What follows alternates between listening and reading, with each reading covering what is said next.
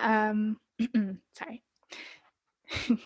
Today is very exciting. I am joined by an expert in public speaking, community leadership, conflict resolution, strategic planning, nonprofit operations, management coaching, among many other things. She is also the recipient of numerous awards, including the 2020 Georgia Outstanding Individual.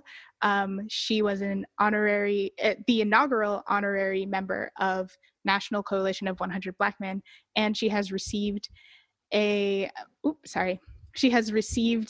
U.S. Congressional Certificate of Special Recognition. And that's not it, okay? She is also... You have to go through all that. She is also the founder of the HR Group Incorporated, and she was unanimously voted to be the current national president and CEO of Delta Sigma Theta Sorority Incorporated. Whew. There's so much more I could say, but thank you for being here, Mrs. Beverly Evans Smith. Woo! How are you? Thank you for that. You didn't have to go through that whole thing, but I appreciate it. I feel like you got to give people their props when they're deserved, you know? True. Oh, man. I'm doing well. How are you? I'm fine. Thank you. Fine. As well as to be expected under these environments, huh? Obviously, yeah. Yeah. I mean, yeah, it's rough. It's rough stuff. Where should we even start? What can I tell you? Which of your activities at this moment is like taking up the most of your time or the bulk of your energy? Oh gosh, Delta Sigma Theta. I retired last year, I think.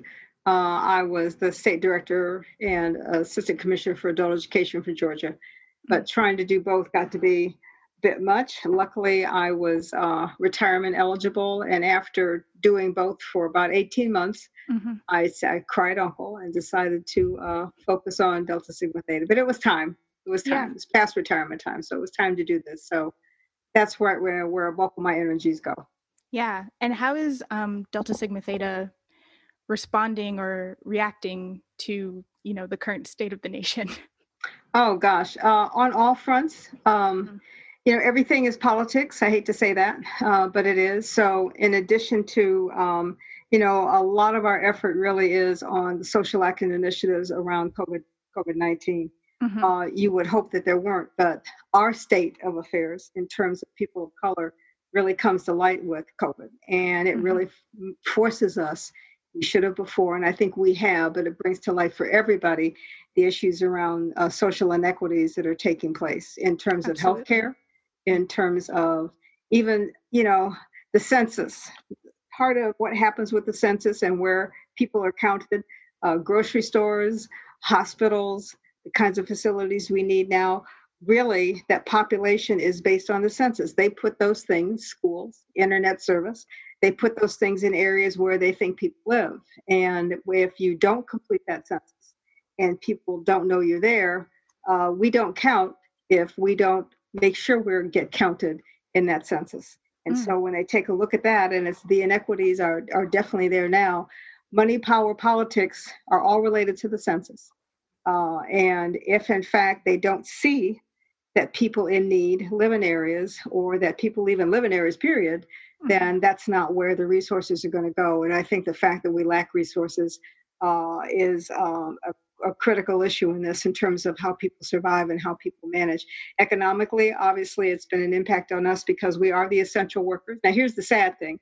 People who are essential workers make the least money. Absolutely. But the country could not run without essential workers. And, and that's been the case for a while with teachers and police, quite honestly, and fire departments, people like that who really are essential to making sure this country runs, have never been given that recognition they need, which is a part of our problem with what's happening now in terms of the area of policing.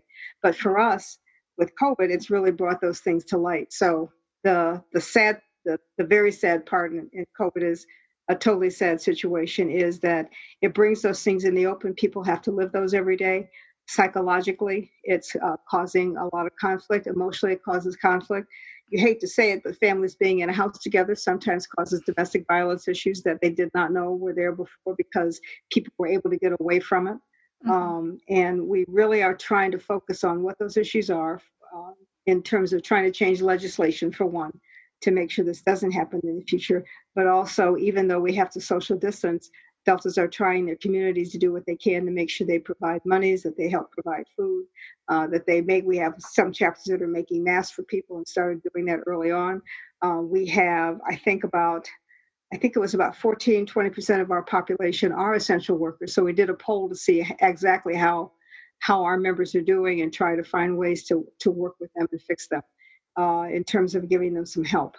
But it has brought out, sadly, but the opportunity in COVID is that we see those things, they've come to light.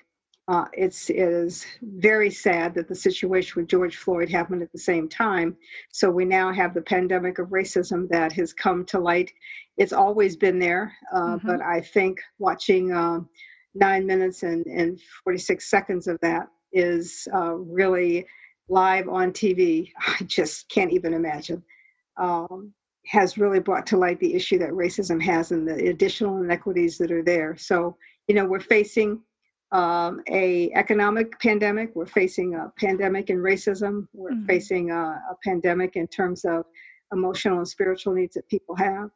So it is a very difficult time, but one that we have to look at as an opportunity. And that's where we miss the boat. We cannot let it get us down. We have to find a way to use this pandemic to help lift us up and to make sure that we come together in that uplift to make sure the new normal we have, because it will be a new normal, is not where we are today. And we've all got a responsibility to do that. And Delta has a responsibility to do that.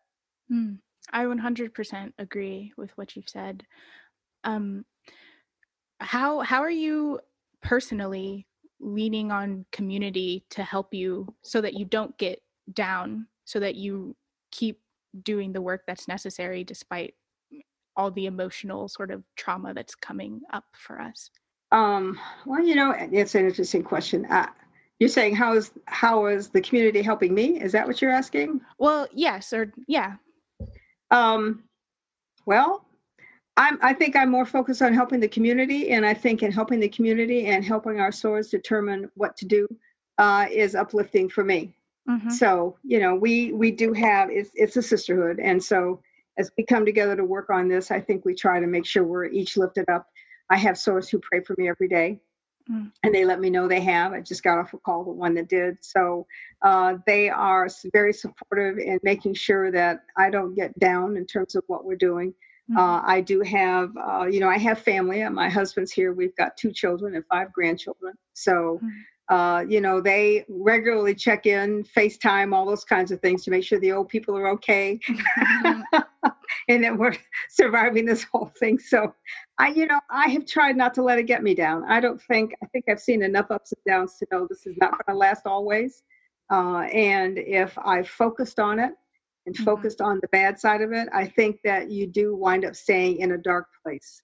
And you have to mentally not allow that to happen to yourself, because you can't help yourself or anybody else if you stay in that spot. So regardless of how bad the situation, I think we always have to remember that joy comes in the morning, if you will, biblically speaking. But also we've got to make sure that whatever we need to make us stay focused and pumped, if you will, in an isolated environment, that we do. Taking care of yourself is first and foremost. You can't do anything for anybody unless you do. But I also truly believe that God has a purpose in everything he does. There's a purpose in this, and understanding that, and understanding and trying to play the role that I need to play in that purpose in terms of how I need to respond and act in it is where I have to stay focused in my own head. Definitely. I definitely believe that you can't pour into others if your cup is empty. Yeah. You cannot, but you got to fill up your own cup. That's the hard part sometimes, because sometimes there's nobody else there to fill it up for you, especially in the situation you're in. And you really have to find a way to feel good and comfortable with you. And being your own best friend is a part of that. And sometimes we don't necessarily like ourselves. We have to find a plus and a positive in terms of why we should, and go with that. Whatever you have is yours. you have to determine and be comfortable with what you have and not look at what somebody else has and thinks it's better because they have their own burden to deal with. So being comfortable with being alone. And, some people are learning that for the first time. Some people don't like to be alone. Definitely. And so for them, who they're used to being around a lot of people, spending time with yourself is not necessarily that pleasant. So this gives us a chance to understand a little bit better about who you are and how you react to things when you are on your own. But it's not necessarily easy. I have so little quiet time. I actually enjoy quiet time. I still haven't had any, but that's the introvert in me being comfortable with that. But you got to come to terms with you and not let somebody else tell you who you are. You can't let anybody else define you. And that's a problem I think sometimes we have, especially in this world of social media, if you will. That's the bad part about it. Yeah, I would agree. Yeah. So you've done a lot in education throughout your career, and I wonder what pulled you towards that. Well, I started out when I was in college. I was very active in college, and we had a president that I was very involved in and active with. I was the first student member of our board of trustees, and that was a very long time ago because that's pretty common these days. But that and the faculty that I dealt with, the deans I had as I was involved in student government, all said, you really ought to look at going into higher ed in university administration. And I did that. I never intended to teach necessarily, but I did work in higher ed. But while I was working on my master's degree, because I had a teaching certificate, I taught for a year. That was about it. I commend and respect teachers every day. It was not necessarily my calling. I like to teach people in other ways, but not necessarily in the classroom. But so I started out in higher ed then and stayed in higher ed for about 8 years and then moved to corporate environment. My area of focus actually is organizational restructure, redesign. So when I was in higher ed, I actually worked at universities to help them redesign pieces of the organization. And when I was doing that at Georgia State, someone from Southern Bell at the time, AT&T, saw that I had restructured the student affairs department and asked if I would come and do the same thing at Southern Bell. And so I left there and went into corporate America. They offered a whole lot more money than I made, that teacher thing, higher ed thing. And I stayed there for about 16 years and did that. And every job I had, every promotion, every move I made was always a different position, but it always came back to looking at an organization, getting a feel and a gut for it, and figuring out how it could work better. And throughout my career, whether it was there, I started out as a retail buyer. The only good thing I got out of that experience was my husband, because we were both interns at a department store, but that's a very difficult life.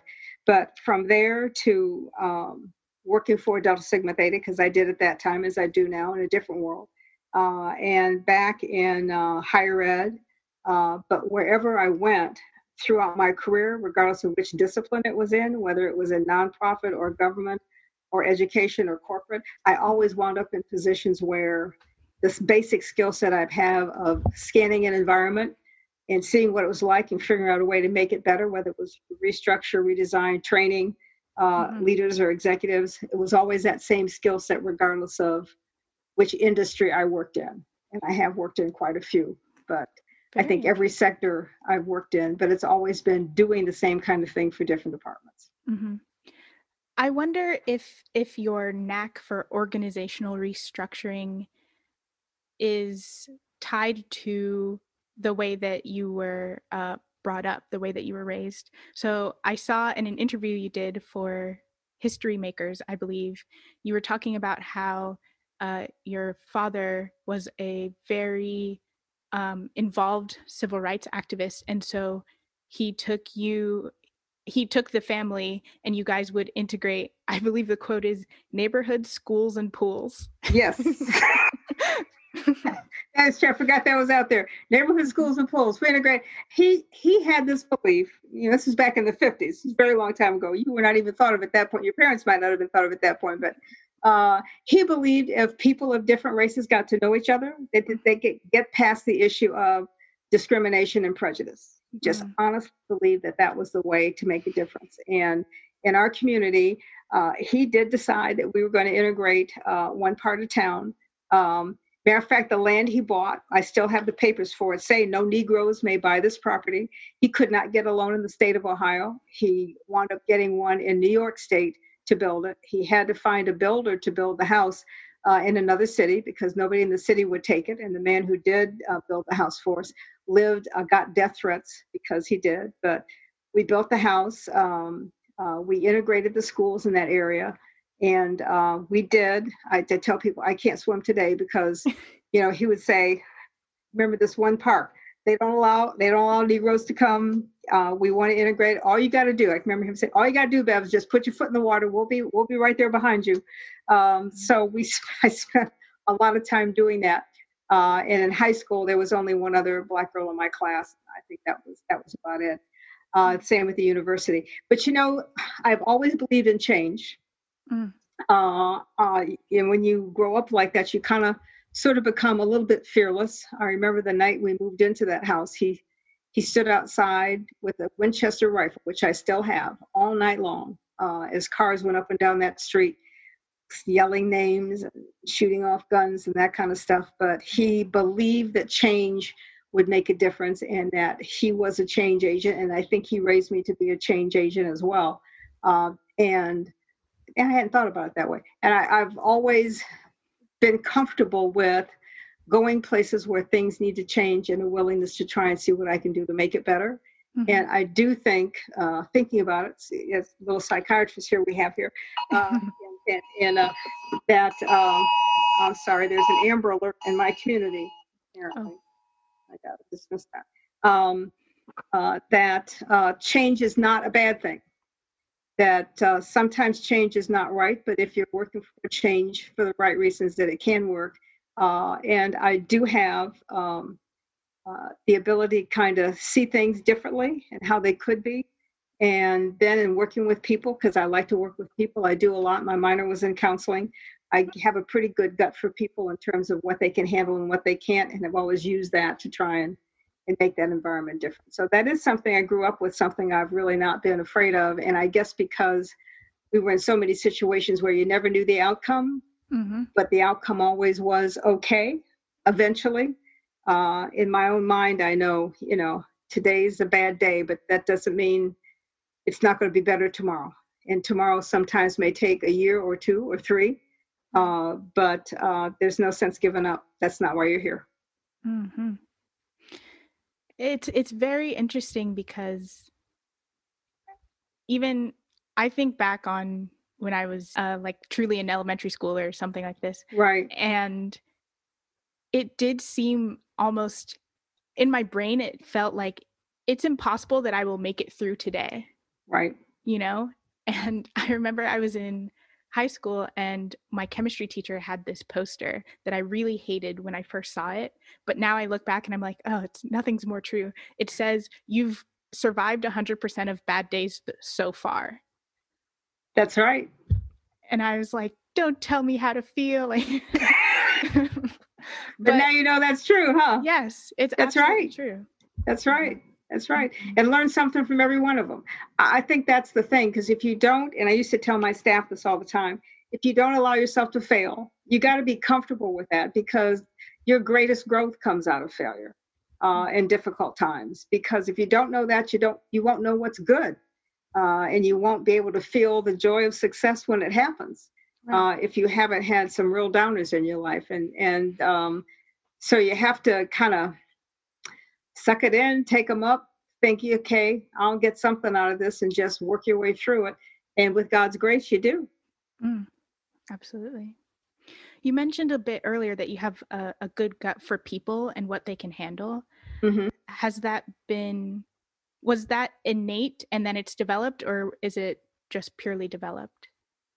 I honestly think in my case, it was probably innate. Now, that doesn't mean that everybody I'm trying to develop is happy with that, because I have been known to push people, but I always tell them, you know what? If I didn't push you, I didn't care about you. So if you see me just ignoring you and let you do your work and not bother about it, it's because I'm not seeing something else in you.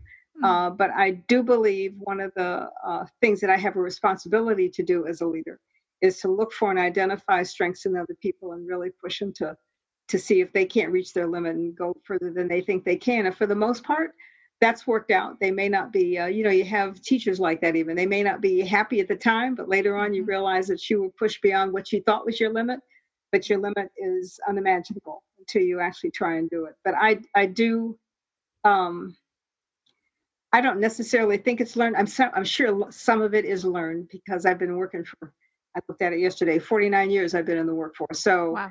it is a learned skill, but also I think your gut, and especially women, should not avoid using their gut, because I think that's something that tells you something is a certain way is a real thing. Mm-hmm. Spoken like a true leader. Yeah.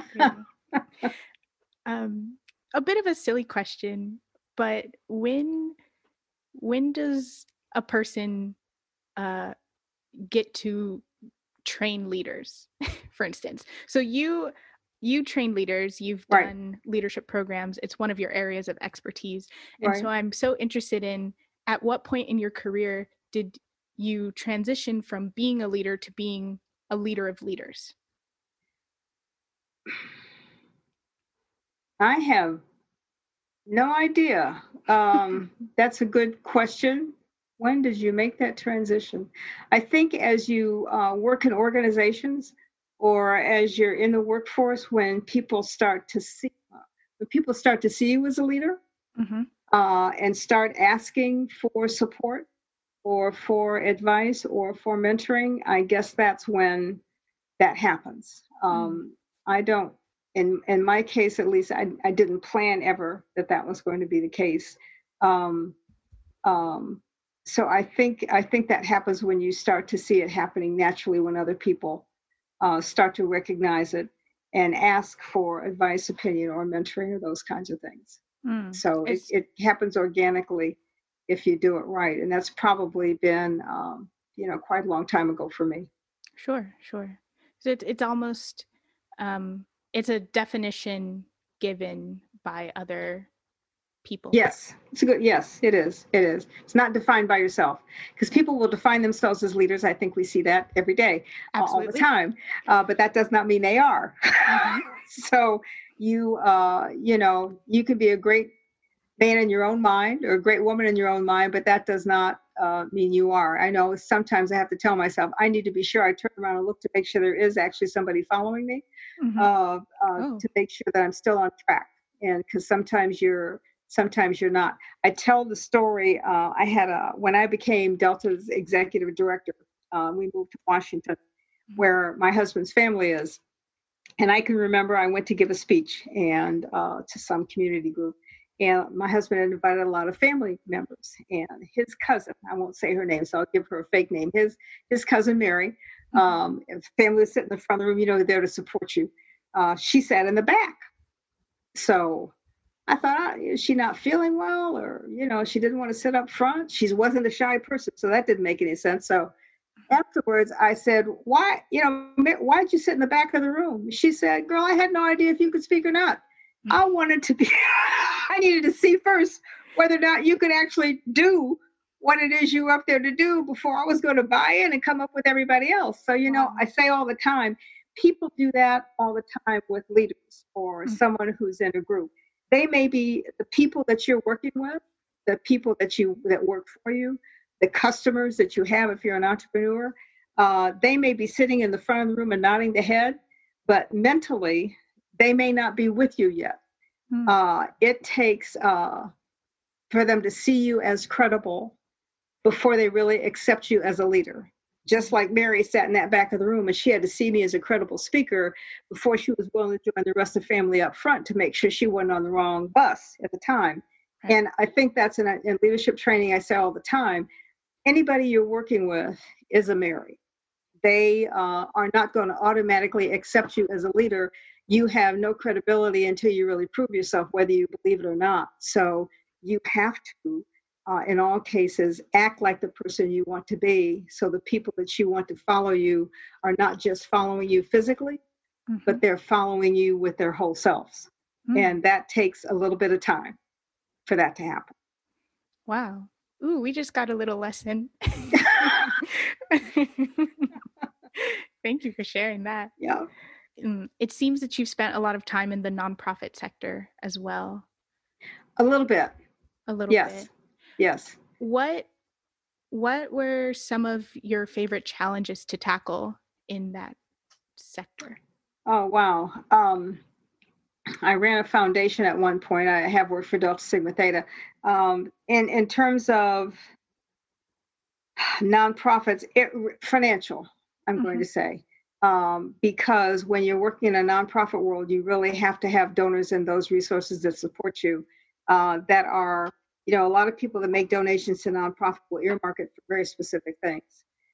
What's tough in nonprofits really is making sure that you have enough money on hand for the operational issues, not necessarily for the programs. And so you always have to be a fundraiser and upfront, and your organization really does have to have that credibility. But the tough part, and one of the organizations I managed was a foundation, was in making sure, in addition to supporting the foundation for what it did with restricted donations, that you actually had enough operating money that people were willing to donate to the organization to make sure it still existed. And I'm not a fundraiser, but that is a special skill that you have to have. But that's the one side of managing a nonprofit that you always have to keep your eye on. You always have to make sure that that you're looking out for your brand. And in Delta Sigma Theta, that's one of the things that I had said initially. I want to make sure our brand stays strong because that keeps your members. It keeps those who support you in terms of sponsorship, and it keeps your credibility in the community abroad. And it's the same with any nonprofit, making sure that you are taking care of your brand in the marketplace and that you're tracking how your brand is doing matters, especially in an environment in the world of social media, where your brand can change overnight if somebody starts to tweet something but if people know the organization and know who you are, then then you can protect that brand somewhat from those kinds of things that happen. But I'd say managing resources and managing your brand are the two most important things in terms of working with and having a successful nonprofit. How do you go about transitioning a brand if there are internal transitions? Or the opposite of, how do you transition or restructure perhaps the organization, but keep it anchored around a specific brand? That's a good question. You really have to have a strong set of goals. You have to know your goals. What's most important in any organization, whether it's a nonprofit or another kind, is that the team that you have that works with you and for you has to know and understand those goals and also believes in the same vision you do. You have to be able to articulate a simple vision in what you're doing. And everybody who's in the organization has to know and understand that vision.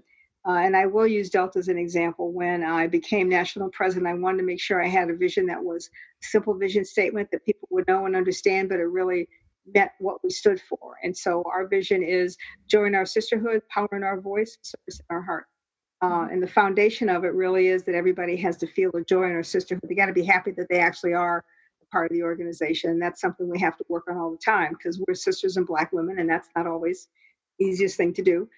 Because we're all strong-willed in terms of who we are, because it's that kind of group. But, like sisters fight every day, but they still get along. So joy in the sisterhood in terms of making sure that you have that foundation. Power in our voice. We are very active in social action. And making sure that we use our voice to empower others is critically important and a foundation for us. So making sure there is power in our voice and that we use to strengthen our numbers to make sure we make change in the community is most important. And service in our heart, because we're founded on First Act was Suffragette March, so that's the social action part. But making sure communities are strong, so service in our heart really means we have a heart for community. Every organization has to have something that those who work with it and for it can rally around. So the vision of a leader and how you articulate it is most important.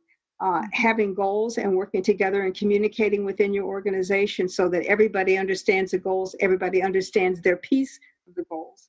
Everybody knows how to measure those goals so they are able to identify when they're successful and when they're not, is most important. Because if they can't see themselves as a major part of the organization and know what they've contributed as a contributor, then they fall by the wayside, or they just kind of do their rote job every day, but they don't really feel the ownership that you need to have. For a nonprofit, especially one just starting, it really is, and for any business that you start, it really is up to the founders of that business, the leaders of that nonprofit, to make sure that they have a clear vision of where they want to go and what they want to do, and that the people that are there have the same set of values that they do, and that they're able to understand and buy in and own that vision and own those goals just as much as the leadership does. Without that, it takes a long time, if ever, to be successful. The organization and the people in it have to be comfortable with conflict. I mentioned about sisters arguing and fighting with each other. You can't get to, if you don't value and respect the mindset and the ideas of everybody, you may think they're absolutely the dumbest thing you've ever heard. But you got to respect the person who brought it to the table, because out of that idea may come, if you talk together, another idea that's even bigger and better than the one they had. Mm-hmm. So respect for what everybody brings to the table and a willingness to be open and listen to that is really important. People want to be respected. They want to feel they have credibility. They want to feel that they're a contributor. And without that, you can't really thrive. Mm. Thank you. You're welcome. Wow, I'm learning so much. That's those 49 years of working, right? Absolutely. So when you founded the HR group, mm-hmm. You founded that with your husband, correct?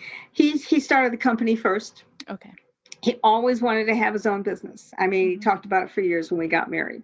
I think probably he started in 89. I joined it in 96. That's when we started a consulting side, and he switched the type of business he did to be more learning and more leadership development, as well as the regular HR business that he has and the training that he does for that. Cool. What parallels did you see between entrepreneurship and, let's say, working in education? Working in education, like adjacent to education. Not as many parallels as in education as it was in corporate America, I would have to say. Mm-hmm. The parallels in the type of let me take that back. The type of education I was in, right, in terms of university administration, there were a lot of parallels in terms of credibility, branding what you were doing, and making sure that you had, this is the thing about business, it's a little bit different. Just because you like something doesn't mean you should go in business for it. So, and I know you've heard the stories before because it's in a lot of books. Because you like to bake pies doesn't mean you should own a bakery, because if you don't have any kind of business acumen, but you just like to bake pies, you're not going to be successful, because after a while, even if you are successful, you making 10,000 pies is not going to satisfy anymore, because the original thing you enjoy doing, you're not there. So you really have to make a decision in terms of what it is you enjoy doing, because business for yourself is hard. Most small businesses fail within the first 3 to 5 years. And they do require you to have some good stamina to be able to withstand the good days and the bad days, and make sure you have the financials in place to be able to handle that or manage that, or that your partner does, in terms of making it go. And it's a lot of hard work when you get started. You put in a long days and night, and you have to find people who want your services. So a decent amount of analysis work to figure out what kind of business you should have. There has to be a need for it is most important. This right now is an ideal time and opportunity to go into a business venture, because the new normal, a lot of people who are furloughed, those companies are going to restructure. I've been through this too many times in terms of downtimes with business. And when businesses have downtimes, they restructure, they get smaller, they start different units, or they may decide, we really need a different skill set than we have today. We need more tech people than we have, so we're going to eliminate some of the ones that aren't. So determining for people who want to do something different or aren't happy with where they are, taking the time to think about what is it I want, what would make me happy. I don't want to have a boss anymore. I want to do this on my own and be my own person. Understanding what that means and how hard that is by talking to other people who own or started businesses, and making sure that you're starting a business that there's actually a real live market for, is most important. And much like my daughter, she's a psychologist, but she realized that her children's school had a need for a counseling department they didn't have. She says, but they don't have that in that organization. They don't have it at the school she's at. I said, well, create it. Give them a business plan that says you have a need. You need this kind of skill set to support the school. Here's a business plan, how I can bring this to the school. And she wound up creating her own job within a work environment where her children were for her first job. But she saw a need, and she knew she had the skill set to do it, prepared a proposal and presented it and said, I think you need this. Here's why, and here's what you got to do. It's the same with any business. You have to be able to identify that need to make sure it's sustainable. Yeah, absolutely.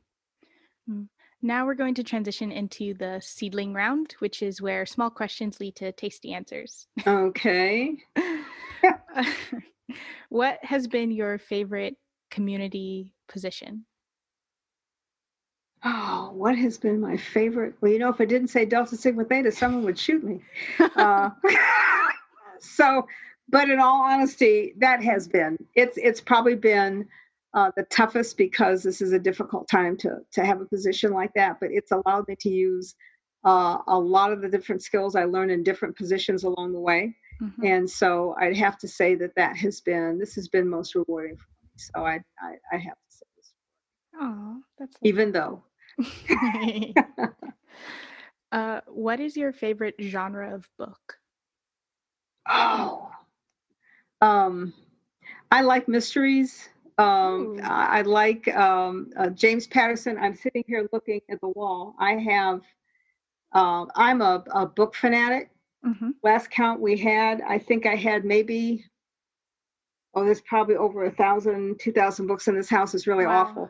My husband was so happy when the Kindle came, because we have hundreds of hardbacks books, but I don't get a chance to read much anymore. But I like James Patterson.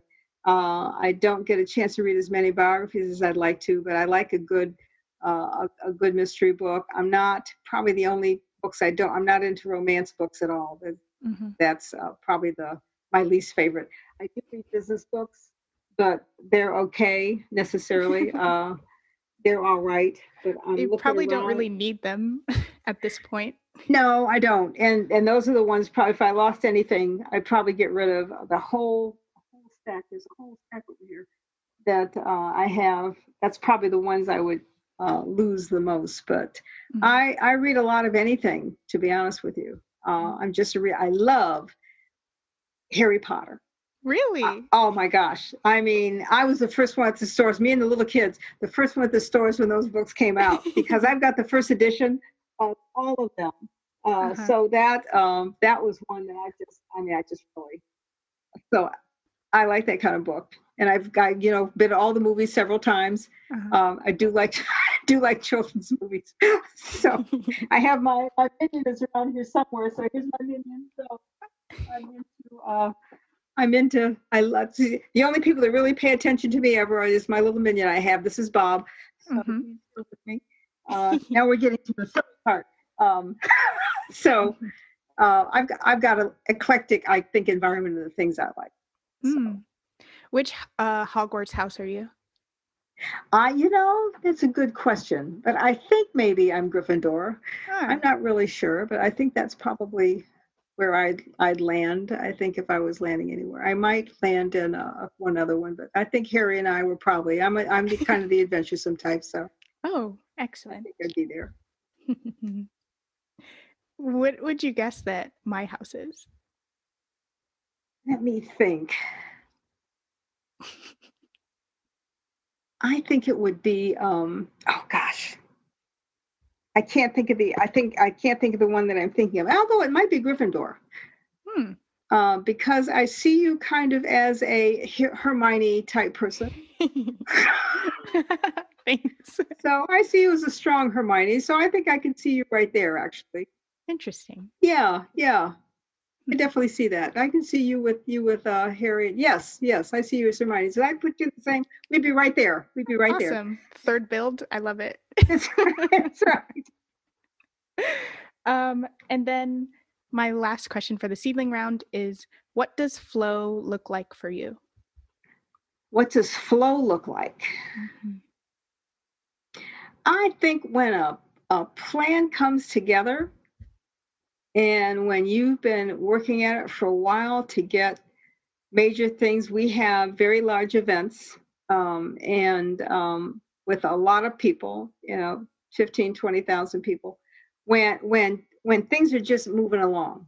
I mean, when you've planned, I do believe in Stephen Covey and the 7 Habits. I think when you sharpen the saw, Mm-hmm. and you really work the plan and you put things in the right order and you take the time to make sure you give yourself enough time to make it work and you give people enough time to meet their deadlines and everybody knows what their part is of what, and it just runs and people are happy and you can see people working a plan, even if it's a big plan or a little plan, and they're in it. Mm-hmm. And seeing themselves comfortable and happy with their part in terms of what happened with it. In the end, they can say, wow, that was great. We did it. Yeah. That's flow. That's a good flow. Yeah. Awesome. Good flow. This concludes the seedling round. Pew, pew, pew. Well, thank you. Yes, thank you so much for sharing time with me right now. Thank you for these hot tips that you gave us. You're very welcome. You're very welcome. Yeah. Any parting words, or do you want to perhaps plug anything? I think what I'd say right now to anybody is don't ever give up on yourself. Put yourself out there. Don't be afraid of that. I think sometimes because we get put down by others, particularly people of colors, we start to believe the hype that everybody else says. And as I said earlier, don't let other people define who you are. Mm-hmm. It really is important that you define yourself and then live that definition. And in the end, it really doesn't matter. If somebody else isn't happy with it or has something to say, that's actually their problem, not yours. Mm-hmm. And we can't take on the other burdens that people put on us. We have to really make sure that we're comfortable with our own flow. And that's hard to do because even in the times when it's tough, if you're still comfortable with who you are and that you feel you can sleep at night in terms of what you do and how you did what you did, then, it's going to be okay. But I think that's where sometimes we let social media or sometimes we let other people or sometimes we let the people that we deal with define who we are, and that's not their job. That's ours. The other thing I'm going to share, particularly for our brothers and sisters, we don't take care of ourselves physically.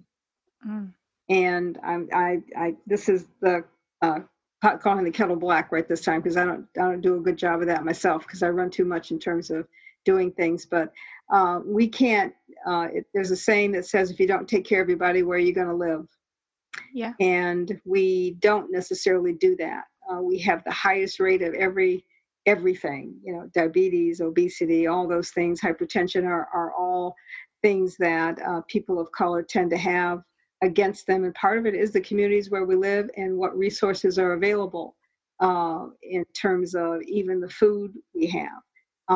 We've got to be, if we're going to be a strong people, we have to make sure that we are taking care of ourselves, that we're getting exercise, that we're focusing on mental health, that we have some sort of spiritual life, regardless of what it is or who it is you believe in, that there is someone outside of yourself that you believe in that you can turn to. So that self-care is also most important. And if you have that, then defining yourself is a lot easier because you're strong mentally, physically, and spiritually. Yes. Thank you so much. You're welcome. Wow. I hope you have a lovely day. You too. Yeah. And thank you Stay in touch, okay? I would love to. All right, sounds good. Take care. Hello, welcome to the end of this episode. Thank you so much for listening. I really appreciate that. I really appreciate you. I hope that you got something out of this. And if you learned something, if you laughed, if you even just like my energy, please rate, review, subscribe, and share this with your friends. That will really help for this podcast and this community to grow. That helps me get more guests, and it means I can give you more of this delicious content. Much love, Athena Sayaka.